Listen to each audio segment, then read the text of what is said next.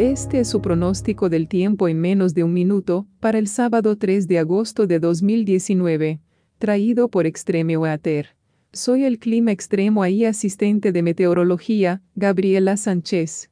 Nuestra perspectiva utiliza información derivada del Servicio Meteorológico Nacional, Centro de Predicción del Clima, ubicado en College Park, Maryland.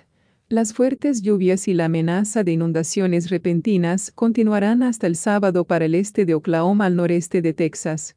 La humedad monoconal traerá oportunidades diarias de duchas y tormentas a través de los 4 rincones en las rocas del sur y centro, mientras que la creciente humedad tropical apoya las fuertes lluvias en Florida y la costa sudeste.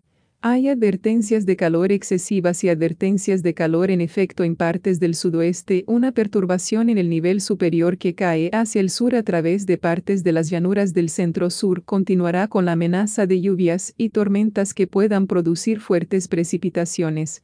Las cantidades más pesadas deberían concentrarse en el centro y este de Oklahoma, al noreste de Texas, donde actualmente hay relojes de inundación repentina en efecto para partes de esta región que ha visto varias rondas de fuertes lluvias en los últimos días.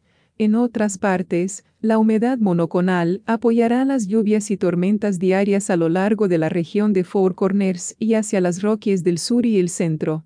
Estas tormentas pueden producir precipitaciones locales intensas y excesivas, especialmente a lo largo del terreno favorito.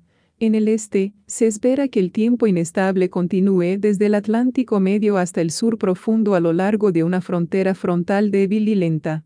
Un recorrido de superficie que se eleva hacia el norte desde Florida a lo largo de la costa sudeste puede producir fuertes lluvias principalmente para la costa de Carolina, ya que este sistema interactúa con una columna de humedad tropical profunda.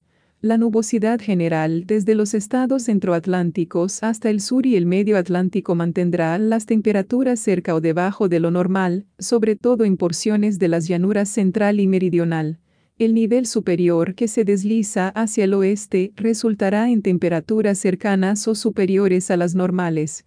En todo el suroeste, se aplican advertencias de calor excesivas y avisos de calor, ya que en algunos lugares se espera que los máximos diurnos sean cercanos o superiores a 110 a 120 grados. Esta transmisión es posible en parte por Extreme Weather. Los fondos para esta transmisión son proporcionados en parte por las donaciones de nuestros espectadores. Nos gustaría agradecer a nuestros espectadores por su continuo apoyo a este programa de Extreme Weather. Gracias por ver y por favor, revisa a menudo para más actualizaciones del clima que puedan impactar en ti y tu área.